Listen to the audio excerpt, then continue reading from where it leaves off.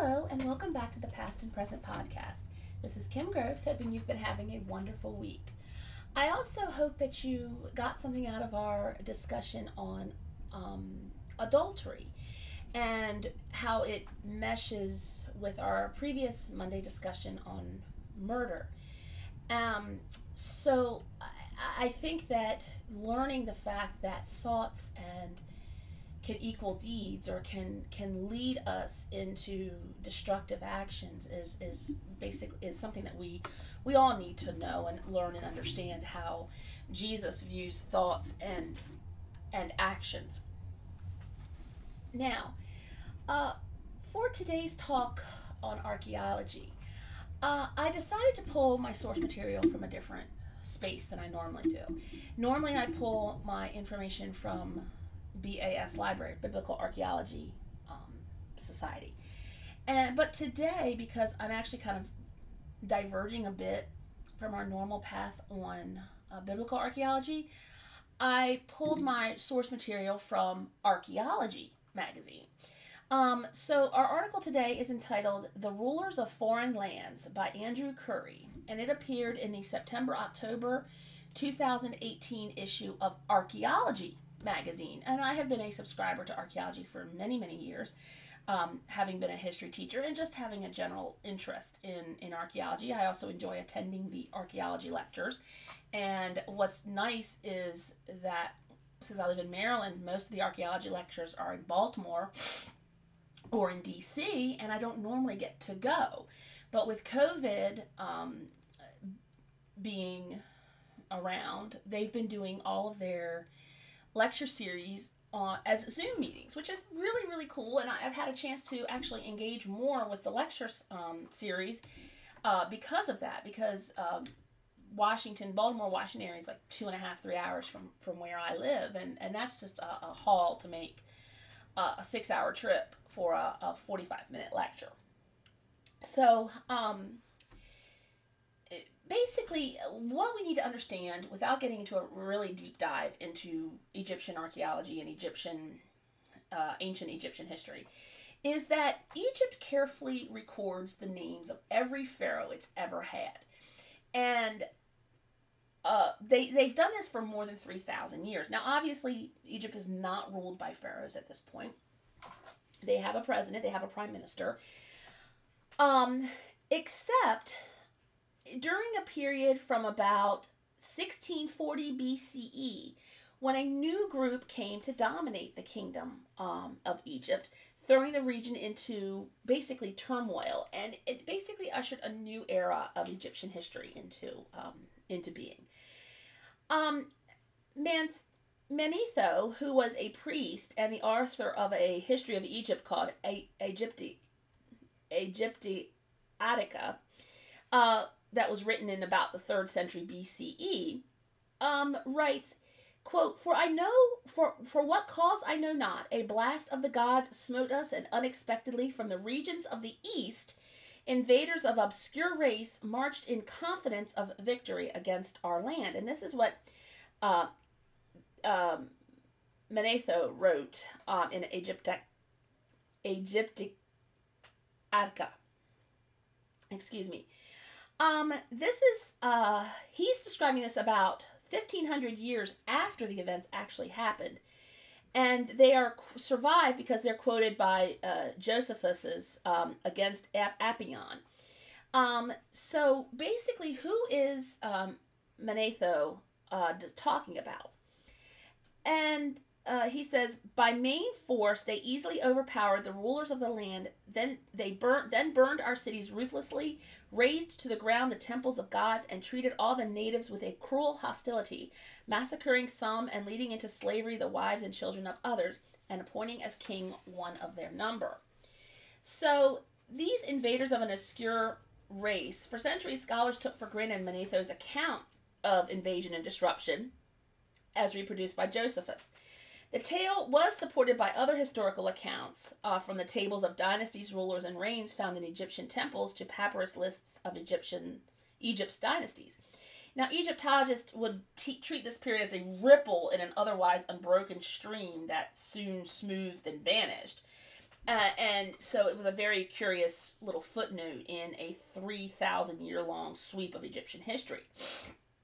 However, archaeological evidence has shifted the way that Egyptologists, which are people who specialize in ancient Egypt, view these invaders, who are called the Hyksos, and their influence at a pivotal moment.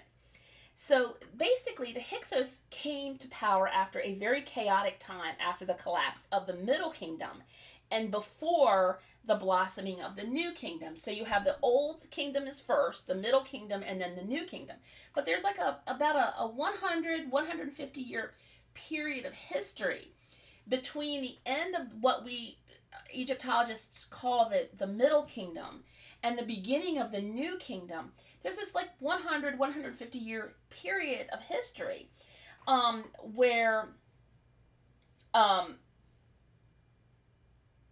actually, I'm sorry, it's a 500-year period of history, where we have the reigns of pharaohs like Akhenaten and Tutankhamun, and new discoveries suggest that these developments may have been partially a result of the invasion of the Hyksos. So it's not, now we don't believe it's a actual brief intrusion. The Hyksos may instead have been a force for change that pushed Egyptian civilization into a new era. So they were like a catalyst for making what ended up being long-term changes that actually, to some extent, may have preserved Egypt beyond what it normally would have survived because of the way that they structured themselves. Now, the word Hyksos actually means rulers of foreign lands. And it came from the manner in which the short-lived dynasty of Hyksos kings referred to itself. So these origins were unknown, and archaeologists have had little to go on apart from scattered historical mentions. The Hyksos rulers apparently wrote nothing. Now, Egyptian histories do refer to a Hyksos capital called Avaris, and Egyptologists, tantalized by the possibility of learning what foreign lands these storied invaders hail from, began looking for this city in about the 1880s. None of the sites they first identified as possibilities, including Tanis, which is in the Nile Delta, and Pelusium, which is also in the Delta, were a match. Some were actually aged too late to line up with the Hyksos period. Others were actually too small to be a capital of a dynasty that ruled all of Egypt. However, in the 1940s, an Egyptian archaeologist by the name of Labib Habachi began digging on a mound in the Nile Delta about 40 miles northeast of Cairo called Tel Adaba. Based on his initial finds, Habachi argues the site was a potential match for Avaris. Later, Tel Adaba proved to be of interest to a young Austrian archaeologist named Manfred Bitak, who started excavating there in 1966. Year after year, he returns to the site, uncovering more and more evidence of a major Egyptian metropolis that had far-ranging connections to the rest of the eastern Mediterranean. He found pottery and weaponry from the Levant and Cyprus, statues and seals to those from what is now Syria, and he spent nearly 50 years digging at Tel Adaba until about 2011, when there were security issues related to the Arab Spring movement that kind of swept through that whole region. And it forced the Austrian Archaeological Institute to halt its excavations. So he works today as a professor at the University of Vienna and a researcher at the Austrian Academy. He works to sort through the decades of data from Tel Adaba. And he has an advanced research grant called the Enigma of the Hyksos. So he's very interested in this actual little period in Egyptian history. There are also researchers that are looking at the impact of the Hyksos on later Egyptian culture, their identity as immigrants, how they came to power, and reasons for their downfall. And there's another group that heads by a bioarchaeologist based at the University of Bournemouth in the UK. And he has plans to begin analyzing human remains from around that region and hopes to create a data set that will show where the people of Avaris came from and whether they migrated during their lifetime. So in other words, DNA is a beautiful thing, and we have ways of extracting DNA from bodies that are long dead. And the Egyptians that are very well known for their corpse preservation methods, obviously they are able to get probably some decent amounts of DNA. And then with the rise of things like Ancestry.com and 23andMe and all of these DNA repositories, probably able to link people of today to these groups, this group of people. So we might be able to say, oh, well, hey, this person over here has a little bit of this DNA that we found in these Hyksos bodies. So, maybe they're from this generalized region. But all we know is that they came from the east. And given the fact when we discussed Jericho and its destruction, the Hyksos do come up in that conversation. So it bears the idea that perhaps these were Semitic invaders. So now Dr. Bitak actually thinks the Hyksos rule was more a homegrown phenomenon, which is less of rather than a foreign imperialism. So it's a tale of movement for economic and political reasons that, kind of would ring true today. Immigrants from the Levant, not invaders, briefly elevated fellow immigrants to rule over all of Egypt. The history actually, because victors tend to write the history say they moved into Egypt by force and were very cruel. But it wasn't really an invasion. After excavations, there's doubt that it was, they have no doubt that it was actually a gradual infiltration. Furthermore, Dr. Bitak believes this was done, at least at first, with the cooperation of the pharaohs. So, evidence from Avaris actually is contrary to what Manetho actually recounted. And there's actually evidence to suggest they brought important innovations to the kingdom on the Nile, from a horse and chariot to new gods and an openness to the world. The Hyksos period is a groundbreaking period in Egyptian history. It's the first time that there's foreign people with foreign habits ruling Egypt. Now, to really kind of get into the Hyksos phenomenon, you have to have a kind of a long view of Egyptian history. 600 years before the Hyksos took power, around 2200 BCE, the world was gripped by what we call a little ice age. And we have these little ice ages and little warming trends that they don't seem little because we're living in that moment. But in the vast history of the cosmic age of the planet, they're lasting just a few hundred years. In Egypt, the 2 centuries after this little ice age were marked by persistent drought. The dry spell may have led to a political instability that resulted in a fragmentation of the old kingdom. So, but Egypt, this kind of stuff doesn't exist in a vacuum. So Egypt wasn't the only one affected by these climatic changes. Drought hit the desert regions to Egypt's north and west, causing famines that may have spurred migrants from the Levant and the Libyan desert to pick up and head for the relative stability of the Nilotic floods.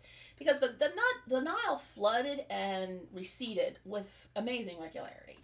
And it's the reason why we have such an amazing, they can have an amazing agricultural society in the middle of the desert, is because they've actually at this point now managed to control the flooding by the Anwar High Dam. So these Nilotic floods led to a period of intensive immigration, and the pharaohs actually tried to control this with planned settlements and fortresses. Newcomers also brought their own language, which was likely a Western Semitic tongue related to Canaanite. The 12th dynasty employed mercenaries from Western Asia, and they moved into Egypt and offered their services to the local ruler in exchange for something to eat. Okay. Now, Avaris, which is between the Nile's northernmost tributaries, provided year-round access to the Mediterranean, and was perfectly placed to attract these new immigrants.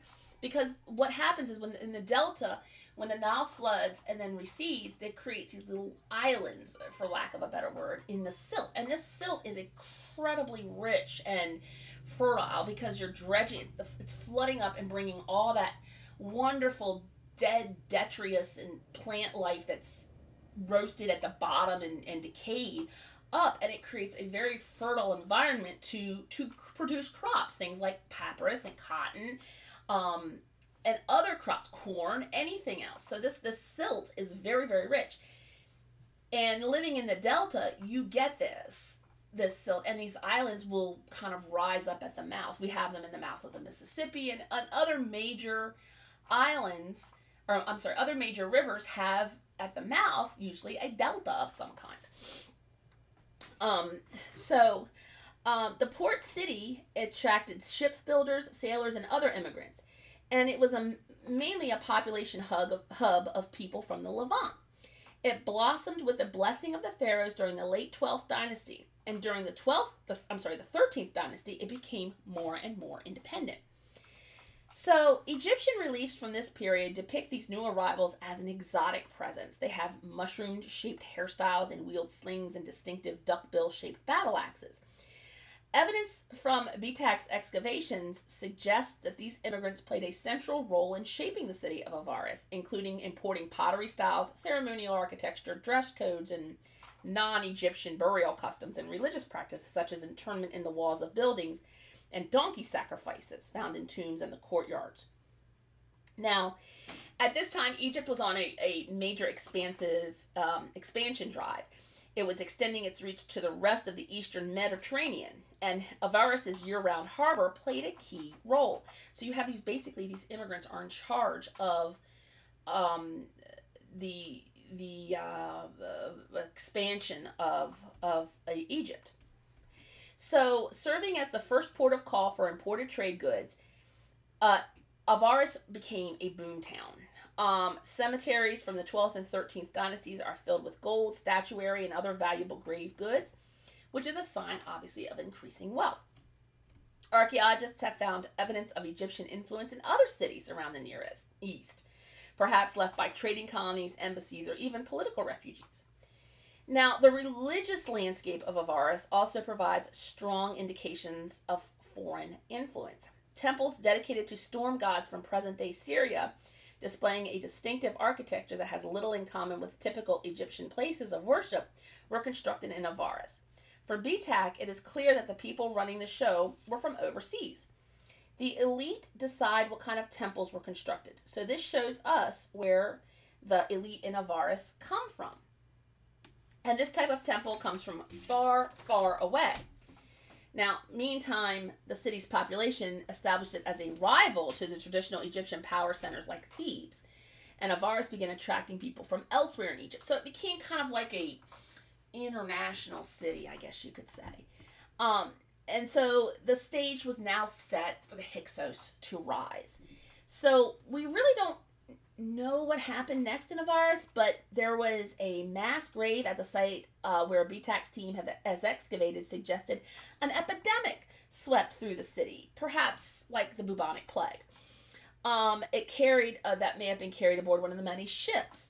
So later Egyptian writers called the bubonic plague the Asiatic disease, a clue that the epidemic may have been introduced by arrivals from the Levant. BTAC's excavations also show the local palace burned to the ground toward the end of the 14th dynasty, around 640 BCE.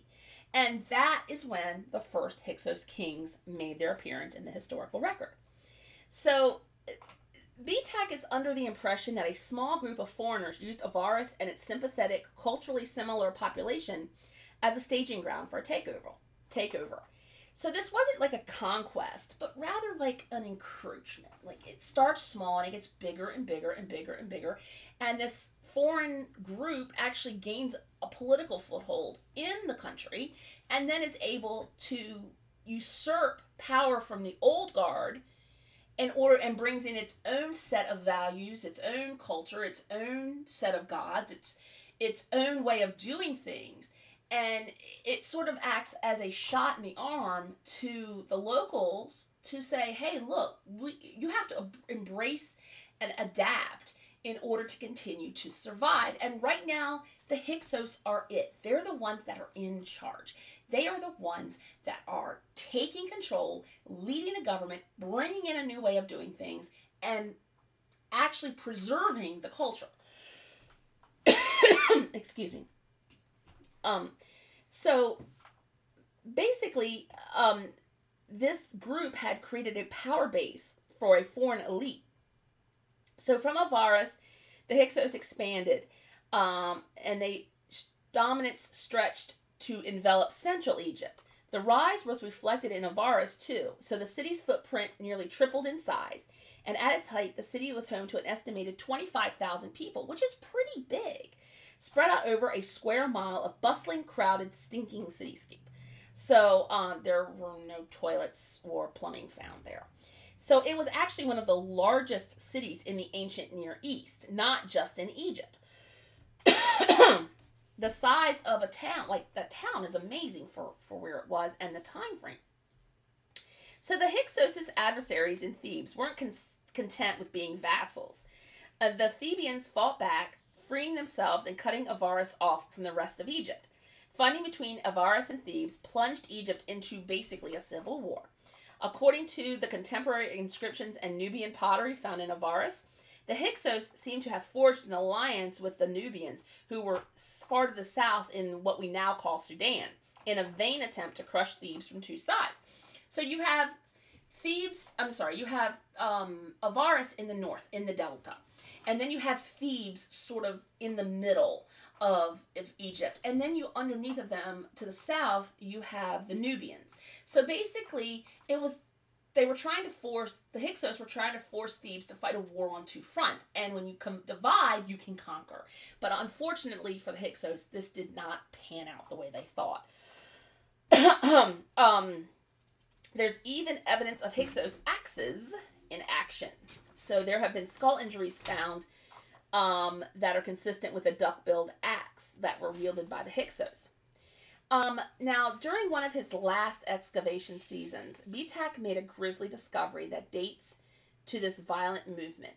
In a series of pits dug near the forecourt of a Hyksos-era palace, Bitak found 16 severed right hands, and he suggests that these hands were trophies taken by Hyksos soldiers in battle and redeemed later for a cash reward, which is in a tradition their Egyptian opponents may have adopted as well. Severed hands exchanged for so-called gold of valor are a frequent feature on the walls of post-Hyksos Egyptian tombs and victory scenes on temple walls. Now, yeah, it's kind of gross. I mean, but at the same time, there are instances throughout history of opponents cutting off the captured members, hands, fingers, so forth and so on. And so this is a very old idea. So, however, we can actually look at the Hyksos rise to power as the beginning of a long decline for Avaris. So it's suggested that the city was gradually cut off from the trade networks Egypt offered, and without the gold, ivory, and precious wood from Nubia or flint from Upper Egypt, which actually Upper Egypt was in the south of Egypt, not the north, because it's based on where the Nile's head was, which was actually in the south, and the Nile is like one of the only rivers in the world that actually flows from south to north.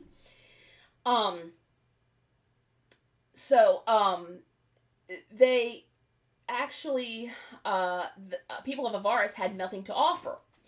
So eventually the population grew so desperate they looted the elite cemeteries, and the Thebians closed the connection between the Hyksos and Sudan, and there were none of the coveted commodities from Africa that had put Egypt in a strong commercial position. So that's explaining why the Hyksos began looting the cemeteries. Now, to Dr. Bitak, the archaeological evidence of Avaris' decline provides further proof that the Hyksos were locally based. If they were invaders from the Levant, he reasons, they would have continued to trade with their base back home. So the fact that they weren't trading outside their own little area leads everyone to believe that they were a local phenomenon, for lack of a better word. Instead, they're soon isolated and grew increasingly impoverished. And they've analyzed some of the ceramics from this time and says there's a decline in the amount of imported pottery. Local potters began producing knockoffs. So you have Levantine shapes with Cypriot decoration, but local materials and craftsmanship. So even the weaponry used during the Hyksos period was of low quality. After the city could no longer afford tin imported from the Levant, weapons were made of pure copper rather than bronze. And copper is not as sturdy as bronze is because you're cutting the copper with the tin. So, Ahmose, the Theban pharaoh that ruled from about 1550 to 1525, launched a campaign to seize Avaris and crush the Hyksos. Manetho, the same source who had described the Hyksos as invaders, claims Ahmose, the first New Kingdom pharaoh, marched on Avaris at the head of an army of 480,000, yet failed to take the city. However, finally, Avaris was captured. The Hyksos agreed to leave Egypt willingly. According to reliefs celebrating the pharaoh's victory, the dynasty's end was bloodier. In Ahmose's temple at Abydos, for example, there are scenes of battles and severed hands, and excavations show Avaris' central palace was burned yet again. So the defeated city never recovered. Avaris kind of just was conquered and abandoned in the by the 18th dynasty. The people were not expelled, but distributed all over the country as slaves and soldiers. Pottery uncovered at Avaris suggested some did stay behind. Now, BTAC can't go without controversy. His analysis does have some controversy. His careful dating of the site is based on evidence including cylinder seals, architectural styles, pottery, and papyrus scraps. But when researchers test grass seeds preserved at the site using radiocarbon dating techniques, the results are off by nearly a century, which is a pretty significant gap given the relatively short reign of the Hyksos kings. So BTAC is actually convinced the radiocarbon dates are not correct, whether because of the samples that were used, the influence of geography, the site's chemistry, or atmospheric changes. In historical periods, historical archaeological methods are more reliable tools, he says. So basically, careful archaeology is actually a better indicator of date than radiocarbon dating. And I'm on the side that science is real and radiocarbon dating is a thing, but it can only get you so close. But when you're dealing with radiocarbon dating, you've got a radiocarbon date that says one thing, but you've got archaeological evidence, pottery, that kind of stuff, that says something completely different. How do you reconcile those things? And BTAC is saying, look, there's this mound of evidence that says this was the site of Avaris, but then you just have radiocarbon dating that says it's not. So what are you going to believe? Are you going to believe the chemistry of radiocarbon dating, or are you going to believe this mound of physical evidence? So he's erring on the side of the mound of physical evidence versus this, chemistry. Because that's basically what radiocarbon dating is. It's chemistry. Whether because the samples or anything like that, he says it may not be a reliable tool. Dating does remain an open question, and not all Egyptologists share BTAC's confidence. So, since the site is pivotal, if we have to redate it, palaces we thought were Hyksos may turn out to be pre-Hyksos. Now, there's still a lot of research to be done because remember, BTAC has been digging here for like 50 years, okay? And some of the questions may be difficult to answer, but that doesn't mean you shouldn't ask them. Just because they're hard questions doesn't mean they don't need to be asked. They absolutely should be asked. So, centuries after their rise and fall, the Hyksos are still bitter memory for the Egyptian. Hatshepsut, a woman who ruled as pharaoh from 1473 to 1458 BCE, boasted in inscriptions that she restored temples neglected under the Hyksos and reinvigorated disrupted trade routes. The anti-Hyksos propaganda doesn't begin immediately. It starts under Hatshepsut almost 80 years later. Their names removed from or left off the king lists that feature in many Egyptian temples, and 15 centuries later, historians such as Manetho and Josephus still fixated on this tiny fractional episode in Egyptian history. So the Hyksos actually represent a type of trauma for the Egyptians that's so heartfelt, Egyptians are still writing about this in the 3rd century BCE. So it'd be kind of interesting to understand why.